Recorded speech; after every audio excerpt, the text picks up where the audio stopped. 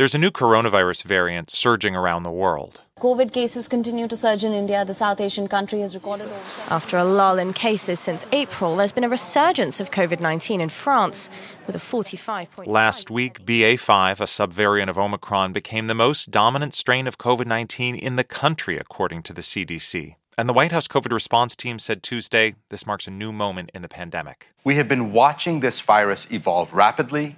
We've been planning and preparing for this moment. Dr. Ashish Jha is the White House COVID-19 response coordinator. We have tracked this carefully. We are not surprised that we are here at this moment. And more than not being surprised, we are prepared. This strain has a greater ability to evade immunity from prior infection or vaccination. That means even if you're vaccinated or you recently had COVID, you could still get sick again. In the U.S., new infections are far higher than this time last summer. And public health officials acknowledge that at-home testing means the true extent of this latest surge is hard to gauge. Hospital admissions, while still relatively low, have doubled since May. Dr. Anthony Fauci said there is some good news. The vaccine effectiveness against severe disease, fortunately for us, is not reduced substantially or at all compared to other Omicron subvariants. Of course, that's only good news if you live in a country with easy access to vaccines. The U.S. is one of those places, and on Tuesday, White House officials said variant-specific vaccines could roll out later this fall. But millions of other people around the world still have no vaccine access at all. Variants come out of these places that don't have adequate vaccination and control, and that is a risk to us and the entire world. Dr. Atul Gawande is head of the U.S. Agency for International Development's Global Health Office.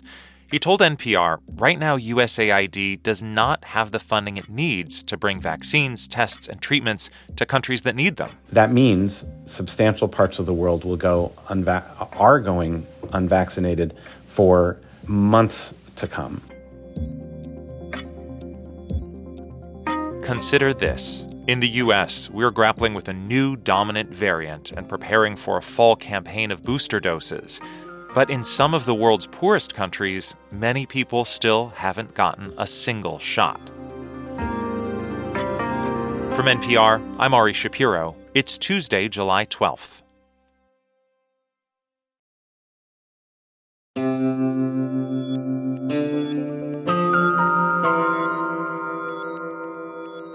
It's Consider This from NPR. In the third year of the pandemic, millions of people around the world have lost their lives prematurely. COVID-19 has created an increase in deaths that has resulted in the first global reduction in life expectancy in a century. But Dr. Atul Gawande, head of USAID's Global Health Office, says not all of those avoidable deaths have come directly from COVID-19. Instead, it's been the effects on the health system, with healthcare workers out, with healthcare needs being diverted to COVID, but then also food shortages and malnutrition has skyrocketed. Add to it climate disasters with heat waves, climate events like cyclones and hurricanes, and then war that has further cut food supplies, and you have a situation where total death rates in the world have gone up more than 20%. USAID provides foreign aid and development assistance to middle and low-income countries. But Gawande warns that's becoming harder to do because Congress has not authorized another round of funding for global vaccination efforts. The number of deaths in the world depend on us being supportive of getting the whole world to stop the pandemic. Our efforts to bring vaccines around the world, to bring tests around the world, and antiviral pills will grind to a halt. It is grinding to a halt. Public health experts say to slow COVID infections, you need high vaccination rates all over the world. USAID has been trying to help with this, but Gawande says they're still having trouble getting shots into arms in those lower-income countries. The lower-income world, that is the bottom 2 billion in income in the world, have fragile health systems, not a lot of staff. They don't necessarily have the cold chain and the refrigerators in place. And the way we approach that has been providing resources and technical know-how to enable that to happen. But in many cases, it's only been in the last 6 to 9 months that the major supply of vaccines have reached those countries where we had already gotten them, first in line. In Africa, only a fifth of people are fully vaccinated. Last month, the World Trade Organization reached a deal to ease patent protections so poor countries could produce vaccines themselves. But overall, plans to bring more doses to African nations have fallen short. There's a narrative that is beginning to concern me where there are those saying that, well, perhaps we don't need to vaccinate 70% or as many Africans as we had thought because so many of them have caught COVID already anyway, that surely there's a wall of natural immunity brewing. But the same people are not saying that there is a wall of natural immunity brewing in America where there has been widespread infection, or in Europe or in the UK. Dr. Ayoade Alakaja is an infectious disease specialist and co-chair of the African Union's Africa Vaccine Delivery Alliance. That group is responsible for sourcing and distributing vaccines across the African continent. Alakaja has seen firsthand what happens when COVID vaccines, testing, and treatments are not available. She told me about a woman named Elizabeth who was a part of her household in Abuja, Nigeria. A phone call that I received, my husband and I, at 11:30 one night from 3 screaming children whose mother had collapsed on the floor of their house and she was not breathing. She died. She subsequently died. And initially, there was no diagnostics, that countermeasure, just a simple test. So they assumed it was something else. Nobody had done a test. But for me as a clinician, it was clear that this was COVID. And it was clear that she was dying for want of a breath, for want of oxygen, and also because she was unvaccinated. These are the real life stories. I asked Dr. Alakaja to give us a snapshot of what the vaccine effort looks like right now in Africa. Well, as you say, I've been working over the last couple of years at the forefront, not just for access to vaccines, but for access to all countermeasures, which includes diagnostics and now treatments as they've become available, to ensure that those in the low and low-middle income countries of the world, many and most of which are on the African continent, have the same access to vaccines, diagnostics, which are tests and treatments like things like Paxlovid and other oxygen, the very basics that people in the US, the UK, EU, and other parts of the world have. That has been a deeply depressing role to be in, really, over the last couple of years, as we have seen that the high-income countries of the world have clearly prioritized themselves, but forgotten that this pandemic is affecting all of us.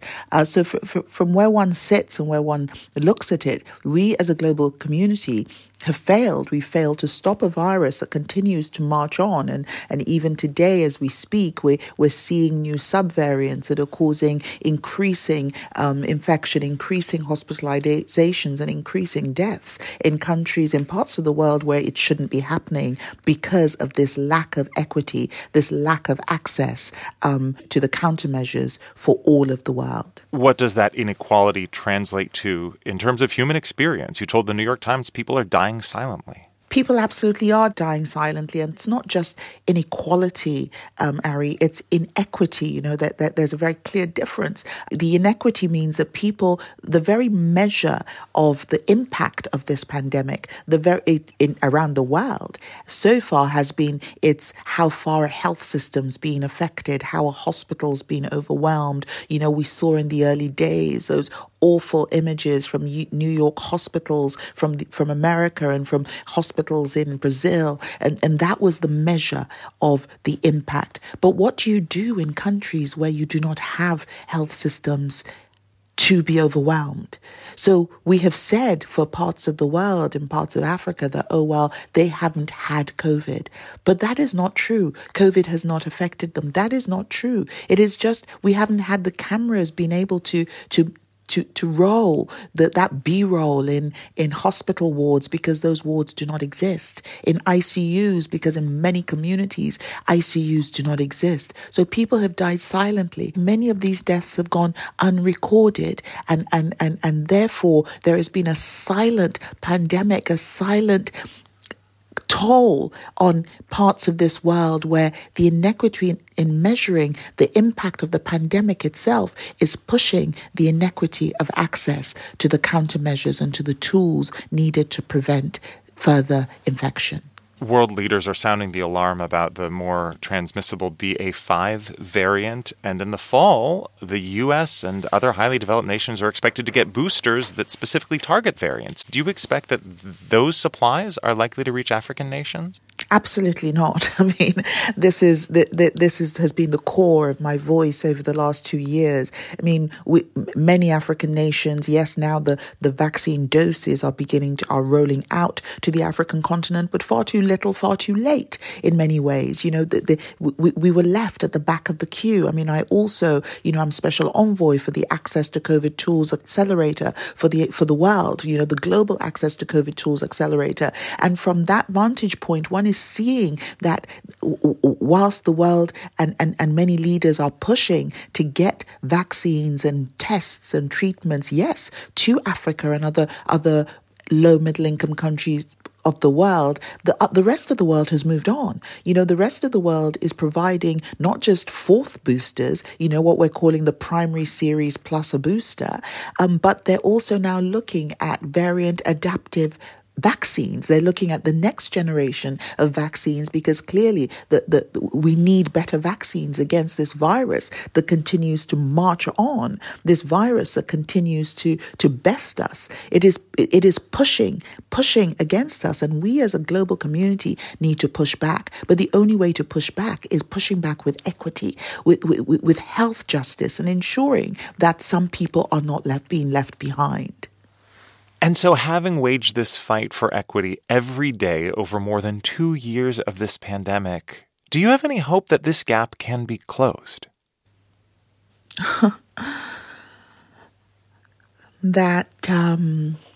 Do I have hope? One must always have hope. Do I have hope that the equity gap can be closed? I think the equity gap is due to so much more that is fundamental within our systems. I think the equity gap is due to the fact that the global health and global development infrastructure is flawed and fundamentally broken. When a foundation of something is destroyed, it is very difficult to build upon a flawed or a destroyed foundation. Many of the systems we're working with today, the Bretton Woods institutions, were put together post-World War II to fix Europe. Listen to what I just said. They were put together to fix Europe. And yet they are being used, they are being applied to the rest of the world. They are being applied to low-income countries. They are not fit for purpose. They are based largely in high-income parts of the world, in Europe, in the Americas. They are not fit for purpose for low and low middle income countries. So what we must do is we must reshape, we must reimagine, we must rebuild the global health and global development architecture of this world to make it more inclusive, to make it such that the voices from the South can be heard and can be understood, not in a tokenistic manner, not in a paternalistic manner, but in a fully participatory manner where we build it again together for the good of the whole world, not just for some of the world, so that all may have a chance at life and quality of life and the true definition of health. That's Dr. Ayo Ade Alakija, an infectious disease specialist and co-chair of the African Union's Africa Vaccine Delivery Alliance. It's Consider This from NPR. I'm Ari Shapiro.